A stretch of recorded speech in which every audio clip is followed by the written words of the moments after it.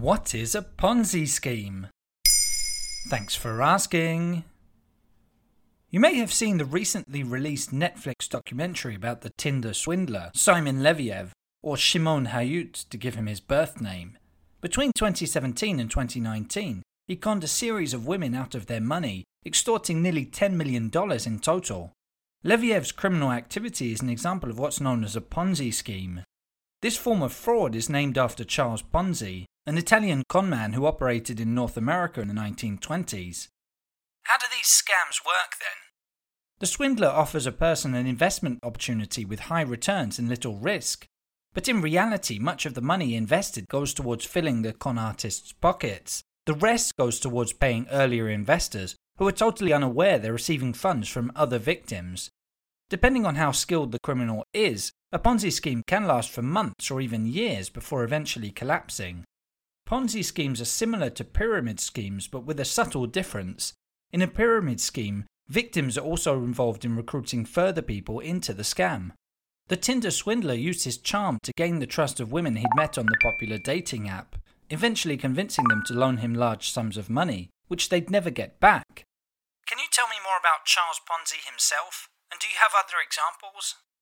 Ponzi told investors about his genius idea of buying postal reply coupons at a discounted rate overseas and then reselling them at face value in the US. He quoted them 50% profit within 3 months of their initial investment. There are no official figures, but it's estimated he swindled 30,000 investors for a total of $20 million. Bernie Madoff is another name that springs to mind when discussing Ponzi schemes. The New York financier gained notoriety for perpetrating the scam of the century, estimated at close to $65 billion. His fraud method involved creating false trading reports. Madoff was arrested by the FBI in 2008 and died in prison in 2021, serving a 150-year sentence. Stakeholders with the largest losses included international banks and investment funds like Santander, HSBC, and the Fairfield Greenwich Group. The most recent high-profile Ponzi scheme was in the news just last week. American actor Zachary Horwitz was sentenced to 20 years in prison for conning 250 victims out of $650 million. How can I avoid falling victim to a Ponzi scheme then? Ponzi schemes may date back over a century, but they're still a threat to this day in the age of crypto and NFTs, with cases cropping up on a regular basis throughout the world. They show how crafty some con artists can be. They generally promise high dividends in a short space of time. The FBI offers advice to avoid falling victim on its website.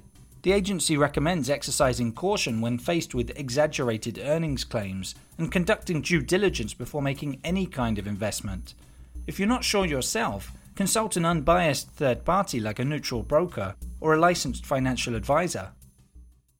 There you have it. Now you know what a Ponzi scheme is. In under 3 minutes, we answer your questions. What would you like to know about? Use the comments section to send us your questions.